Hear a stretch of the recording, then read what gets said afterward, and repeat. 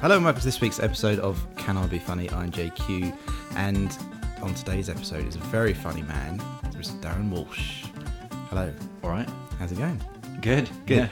I think it's fair to say that your act that I saw before Christmas is one of the most unique things I've seen on the circuit. Yeah. How would you sum it up to the listeners?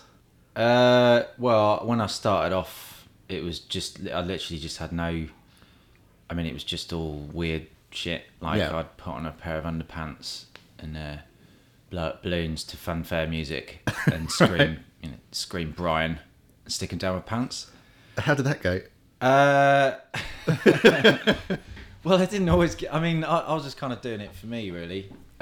Who's Brian? Well, it doesn't matter, does it? There's no exactly, yeah. context to it. There's no punchline. And then, well, basically what I'm saying is it used to be a lot weirder. So, Really? Yeah, so what I've done now is I've kind of honed it into more of a comedy club Okay. deliverable way. Yeah. Marketable. Not marketable, no, just more tuned for comedy clubs, Yeah. sort of an intro and an end and 10-minute segment. Yeah. Just, so everyone has a good night. I think everyone did have a good night. So you've got a combination of kind of one-liners, isn't it? You got Yeah. your what would you call it when you hold out the cards? Drawings. Cartoons, Yeah. and then the audio stuff on top of that. Yeah, it's a bit of a headache. Yeah, we was talking at the gig about how difficult the audio stuff can be. How did that all? Yeah, well, I spent about a year just dying on my arse by doing a joke, and then there'll be mains hum or something, just because the audio set. I didn't know anything about audio setups when I started, and then now, because just through trial and error, Yeah. through just failing so many times with the audio setups, I'm more of a sound man now than I am. It's amazing how much you have to learn when you're doing stand-up just for doing audio stuff. Yeah. So I've got a backpack full of every sort of adapter and XLR socket and everything for any occasion. I can literally plug into any setup now. What's the weirdest adapter you've got? That would be an XLR to phono converter, because it's weird because you turn an XLR lead into a phono lead. That is pretty weird. Which is a bit dodgy because it creates... So I have unplugged it before and it just kind of creates an almighty snap on the audio system and gives everyone a terrible fright. Is that part of the routine? And pisses the promoter off.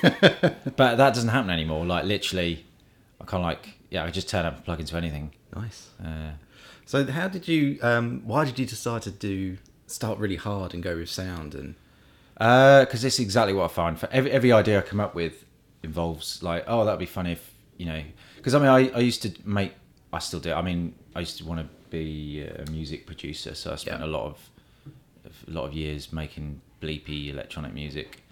So, I don't say I'm a musical comedian, but everything I think, any idea I have is tuned to sound effects, just because I spent so much time doing it, drawings as well, because I spent most of my childhood drawing cartoons. So yeah, the drawings were pretty good. I was quite pretty good. Yeah, pretty good. Okay, that's a good compliment. No, just that's So I mean, that's just how that's the way my brain is attuned to thinking.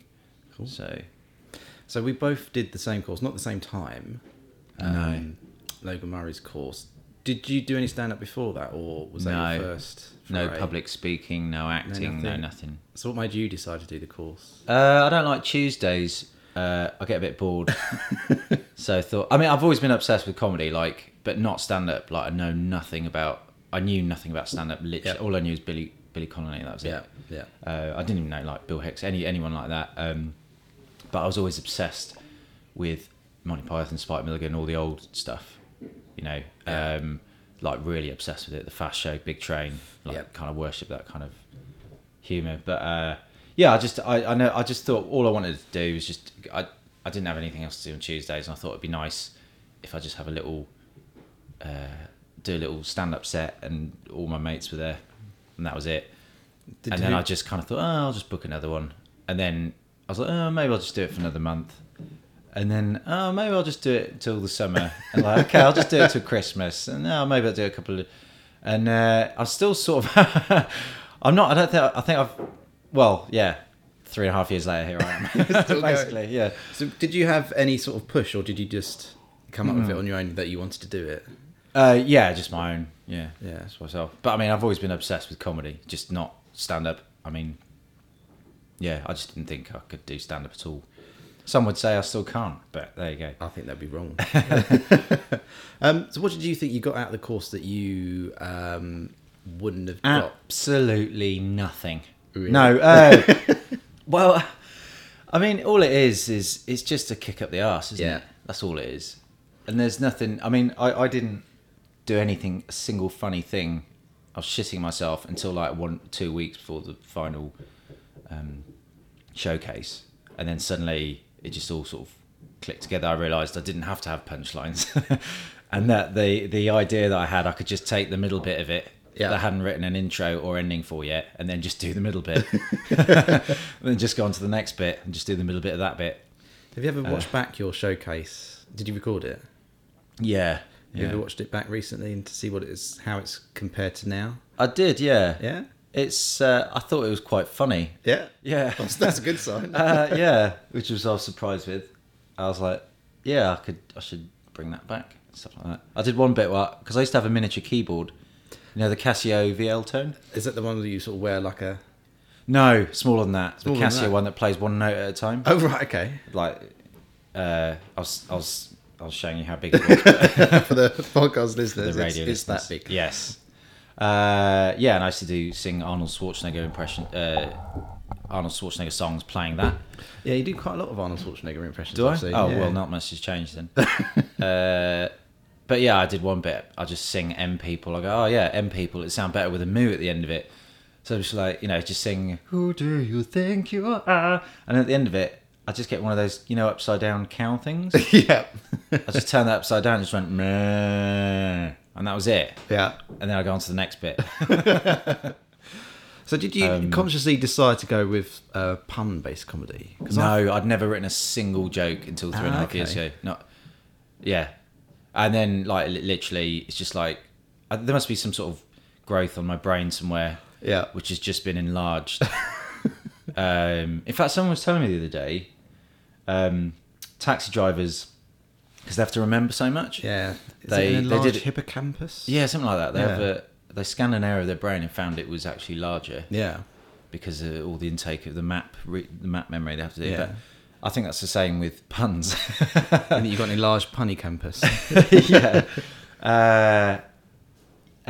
Yeah, I mean, literally, I make about 3 a day now. And I've written like 1,912. I don't think I could even write one. Well, you're lucky. You just keep it like that.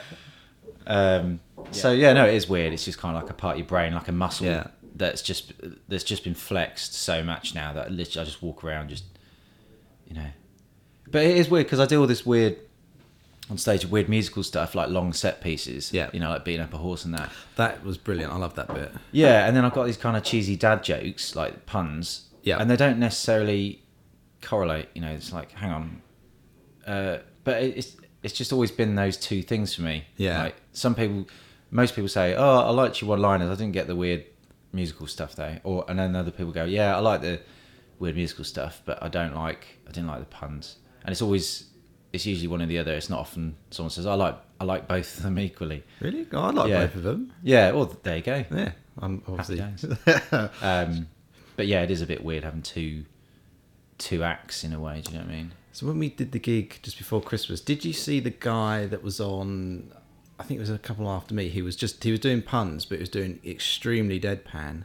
Oh yeah, he's great. Yeah, he was brilliant. Yeah, and then you're sort of kind of doing the same kind of thing, but the energy level is on the complete opposite end. I think it's tougher doing it like that. Yeah, because it's like Milton Jones. His jokes are great, but like he wears a Hawaiian shirt. Yeah.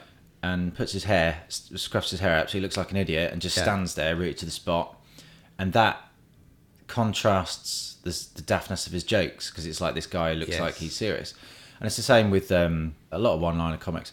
Apart from people like Tim Vine, and I think Tim Vine gets a lot of I don't know. I think he gets a lot of slack because like, oh god, I can't stand puns, blah blah blah. But he's out there like selling them in a high energy way, which is really difficult because if one doesn't work, you're literally stranded. Do you know what I mean? Yeah. It has to get a laugh. Whereas if you're deadpan, it's still funny. Do you know what I mean? Yeah, because when I was watching him, I think he was called Don. Yeah. You could see that it must have taken a lot of effort just to keep that persona going. Yeah. Because if you imagine you tell a joke that isn't funny, Yeah. and then no one laughs, and then you just stand there looking like a deadpan idiot, it's just still funny. Yeah. Whereas it's the same with observational comedy as well. Like blah blah blah blah blah, punchline blah blah blah. If it doesn't get a laugh, you can just move on. Yeah. And pretend it's part of the same sentence. Yep. And just brush it under the carpet. Yeah.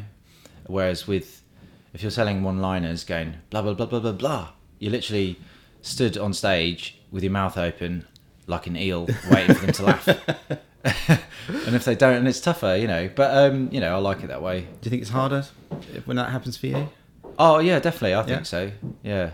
Is it? Do you think when you observational comedy is difficult? Yeah. I'm not saying what I do is, I'm not any hero for trying this style of comedy, but I think it is. If you haven't got some sort of device of keeping it all flowing along, which I don't, then so if one of my jokes kind of fails, it kind of makes you go oh, and then then in the next bit you have to say you kind of have to build yourself back up again, which takes a little time because you're speaking in sentences. If a joke, say a pun doesn't work, have you got one in the bag where you just go pull this out? I know this will laugh. Yeah, I do. I don't like it. No, but it is kind of like you got all these. The other things, I've got a terrible memory as well. Really? Because you need to remember a lot of stuff. Yeah, and then on top of that, I've got a terrible memory, so that doesn't help. So, cool. So we have a mutual friend in Tim Rudin. Yeah, and you forced him. You didn't force him. You told him about the course. I forced a Satsuma down his mouth. Yeah. No, I didn't force him. No. So it's your fault that I've spent the last 3 nights with him. Oh, have you? Yeah. What are you doing? We did a writing course here on Monday. Then we did a gig, Tuesday. And then there was a meet-up with loads of ex-students from Logan Murray. Yeah. On Wednesday. Oh, how was that? Loud. Yeah, I didn't want to go to that. None of the groups wanted to talk to each other. Too many egos. Yeah. Well, that didn't matter because no one spoke to each other. Really? Everyone was just sort of in their little... I had a feeling it'd be like that. I wasn't sure because some of our friends thought either he's dying and he's going to tell us all, he's going to try and sell us something else, or we've been programmed and he's going to say a trigger word and then we're all going out on a killing spree. Rhubarb. Agincourt. God, yeah. It was a bit weird. It was a nice night though. I chatted to a few people. But when I walked in, I just thought, I recognise you and you and you and you. Didn't realise that they'd done. I know, that's the terrifying thing. Yeah. Something you think, oh, he's not very good. Oh, he's brilliant. I better not talk to him just in case. Right. How many were on your class? I don't know. Because we had 18. Something like that. Yeah. Do you keep in contact with any of the other guys? Yeah, see them around. Yeah. I mean, I didn't pair off and do shows and stuff.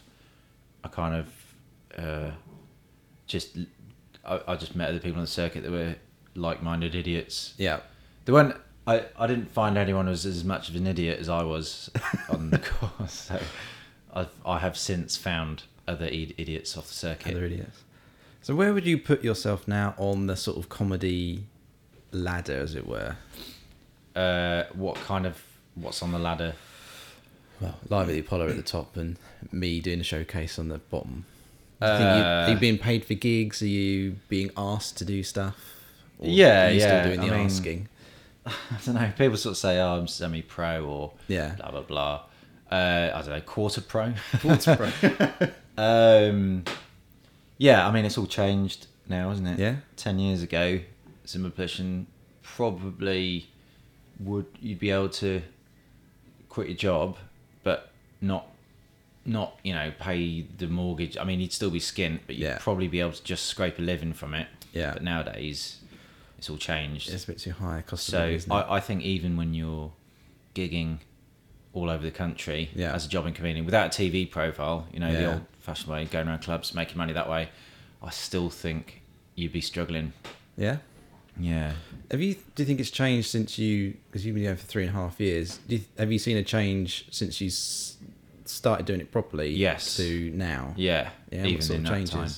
Just loads of people doing it. Really? Yeah. Less gigs.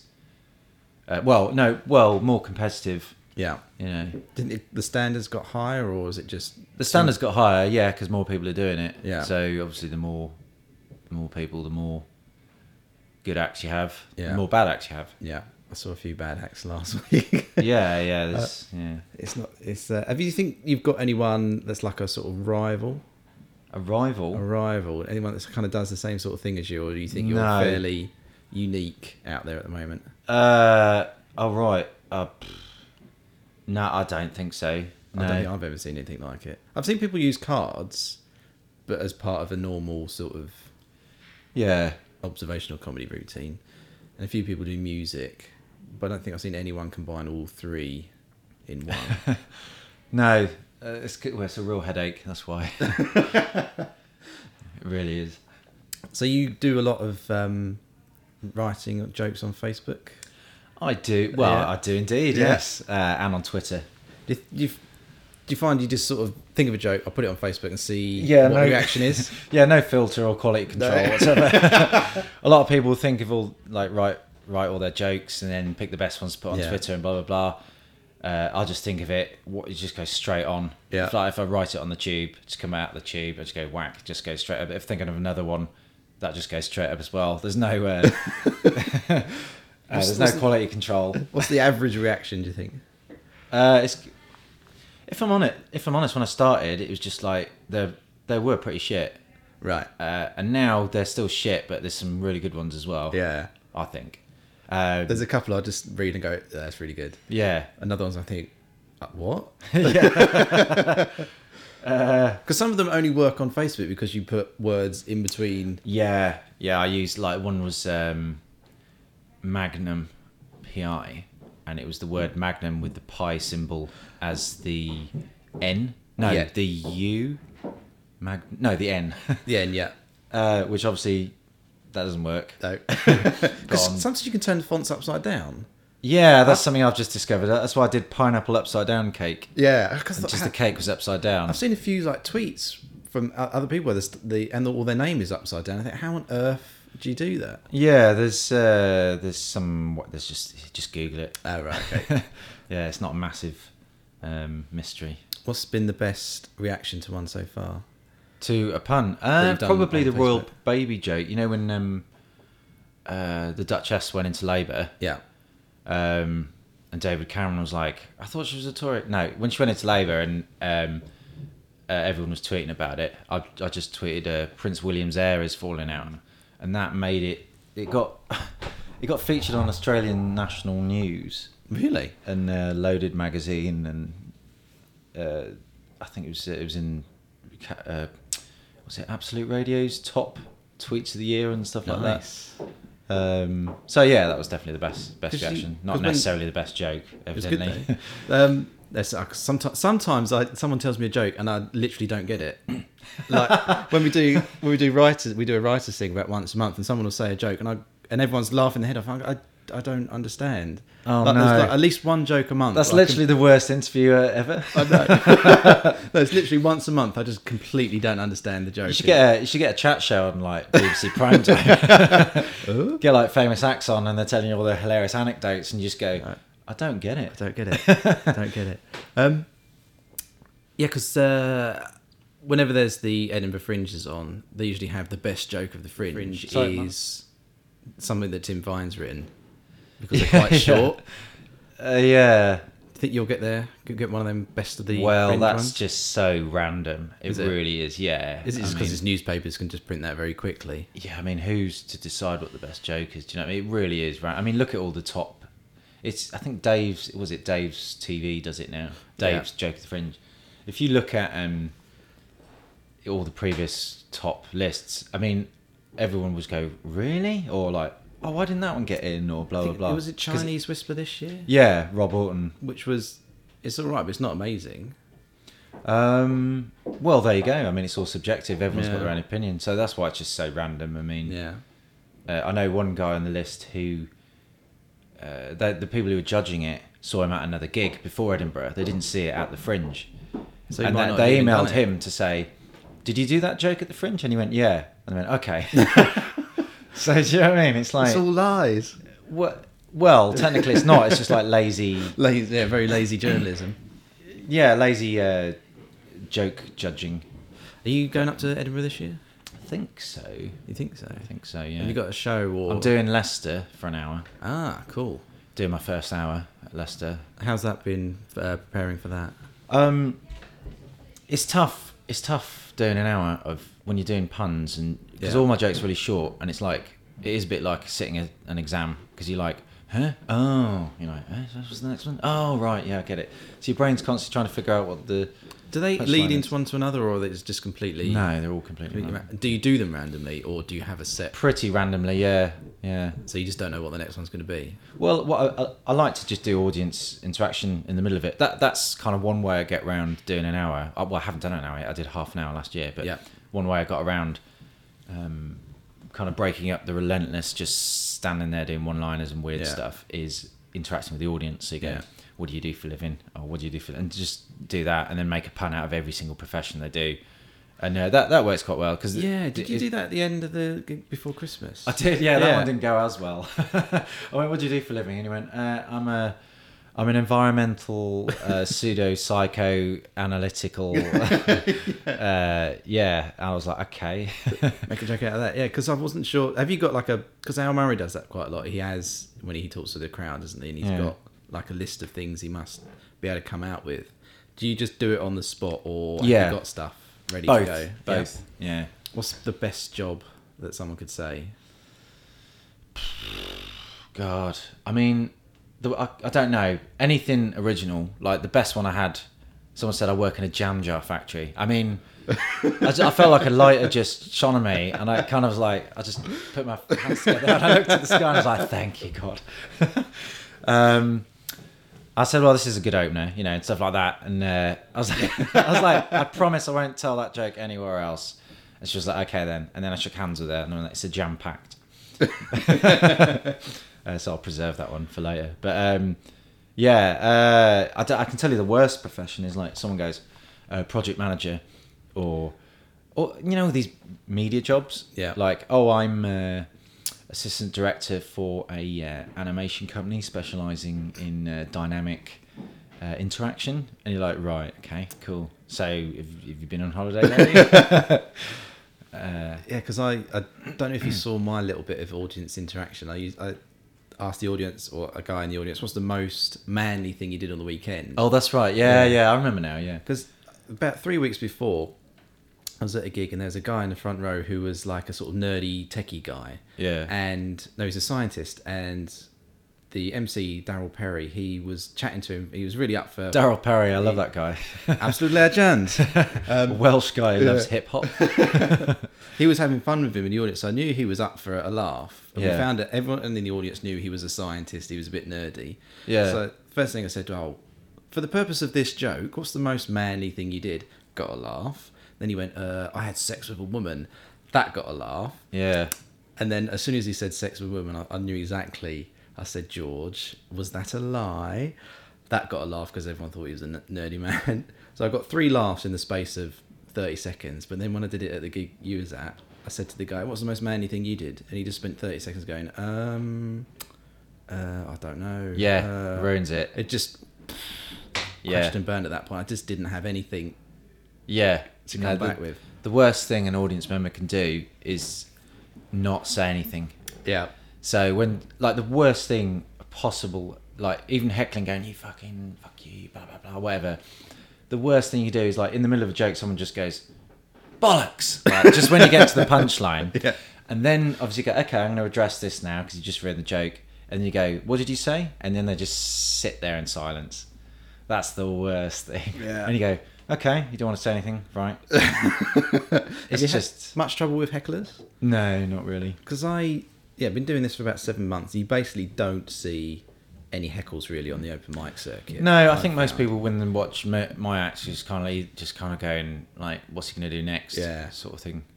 And then I went to a proper gig in inverted commas at the 99 Club on Leicester Square. Oh yeah. So 3 pro comedians, and I saw more heckles in the space of 10 minutes than I've seen in 7 months. Yeah, because it's a proper sort of weekend club, stag do's, hen do's and all that. Yeah, it was like a boozed up Christmas party thing. Yeah, and they had a hard time struggling with those heckles because they were just random. People were sort of shouting out, and there wasn't anything funny to come back with. Yeah, I mean, people groan. You know, when I do, I'll tell a few puns, I'll just go like that. And I'll sort of say, well, you know, I didn't like people who didn't used to appreciate puns, but now they've grown on me. You know? Does that win them round? Yeah, a little bit. Yeah, did it last night. Did it work? Yeah. Because sometimes I like the gig again that was that there was a chef guy that was still standing on the left hand side, who was James Shakeshaft's MC was kind of riffing with a bit, and I'd asked James in the interval, who should I talk to in the audience? He said, don't talk to the chef guy because he's had enough. And then when I was on stage, I could see him out the corner of my eye, just sort of folded arms, just sucking the life out of me. Do you ever find that? Yeah. Just concentrate on one person, and they just suck all the joy out of yourself. Yeah. It's not nice looking at someone with their arms folded, just kind of like absolutely, completely had enough. Yeah. You know? Which it often isn't the fault of you. It's usually like sometimes if you go on, the night's been running, they've got too many acts on. Yeah. Because I thought that night was quite nice because it was 3 people doing 10s, and there was us in the middle doing 5s. There's 4 of us, and then there was you and the other guy doing, was it 20 at the end? Yeah.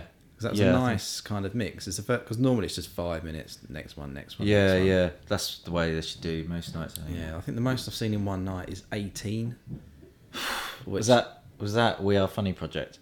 No, this was at Electric Mouse. Electric Mouse in Westminster. Yeah. God. I think it was 18 or 20 I've people. I've done a gig when I first started with about 20. It was over 20.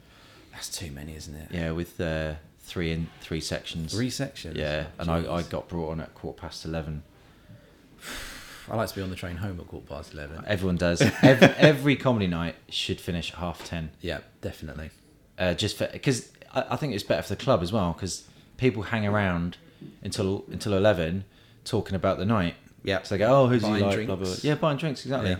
Every gig should start at 8 and finish at 10:30, and that would benefit everybody. Benefit the audience, the punters, the acts, you know. Because Rudy's is shut down now. Has it? Have you ever done Rudy's? Yeah, a while ago. Yeah, because I had Masood on that was running the night with Daryl, and we were talking in the podcast that the bar upstairs was completely empty. Right. When the comedy was on. Oh, God. Now it's shut down. The whole bar's shut down. Oh, right. It's a bit of a shame. Yeah. What do you think makes a good comedy night? What makes a good comedy night? Well, a good compere. Yeah. Someone... But staying on time is the most important thing. Yeah. Everyone's keeping to their time.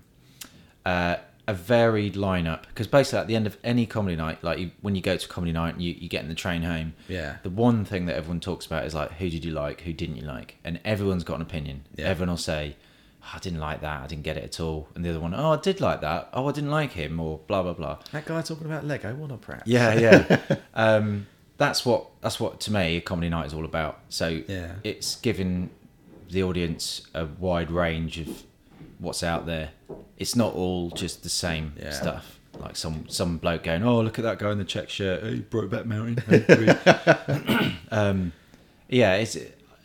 So I think it shouldn't just be. Yeah, I mean, when I say varied, I mean varied styles. You know, not varied sexes or varied. You know, I think it should just literally styles of comedy should just vary that.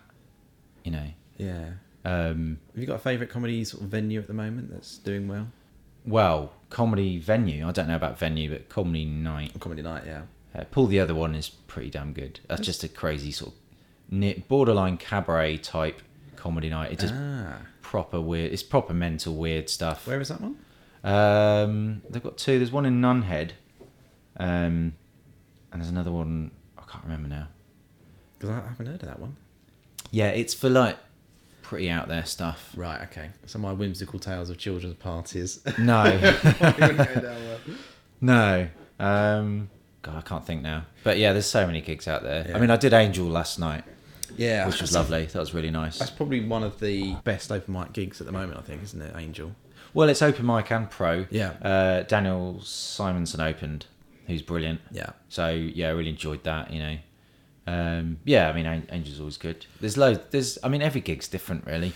You can't say one gig is great all the time, because invariably the nature of comedy is it sometimes, no matter what you do, it just doesn't work. Or sometimes, for whatever reason, it does work. Like I've had a gig in a Witherspoons, like the guy arranged it. I mean, you've had this as well. People who arrange comedy nights, sometimes just don't have a clue. They've never even arranged one in their life. Yeah. And I turn up to Witherspoons, and it was just a Witherspoons. There's no stage. It was a Witherspoons with a microphone in the middle. That was it.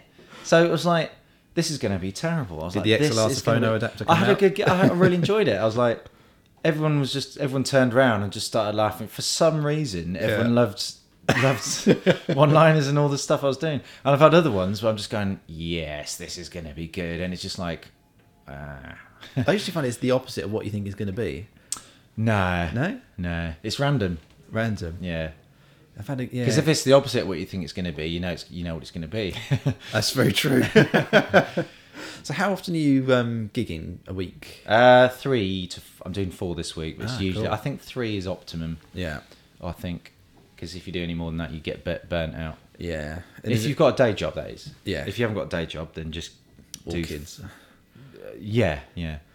Because I can only manage 2 at the moment, which is fine, but not optimal, really. How many kids you got? 2. Oh, right. Okay. Yeah. So it's a bit tricky. So kids and comedy don't go. I can make jokes about the kids. Great. Which is good. Okay. I'm doing stuff about kids' parties being exactly a kids' party is exactly the same as a drunken night out. Right. And trying to find the analogies there. You got anything you want to plug? Yeah, I'm doing my first hour show at Leicester Comedy Festival on the 15th. It's called Chicken Meow. Chicken Meow. The first half of it, I'm going to be dressed as a chicken. Yeah. The second half as a cat with a little interval. Still haven't fully worked it out. And I'm also doing the same show, Chicken Meow, at Brighton Fringe in May. Cool. Brilliant. That's 4 dates. And Twitter handle? The Giant Tweets. The Giant Tweets. That's Check it out. One, yeah. Follow me and then unfollow me. When you realise how many jokes I post. So that's it for this episode of Can I Be Funny? I've been JQ. I've been Darren Walsh. Thank you for having me. JQ very much. Thank you.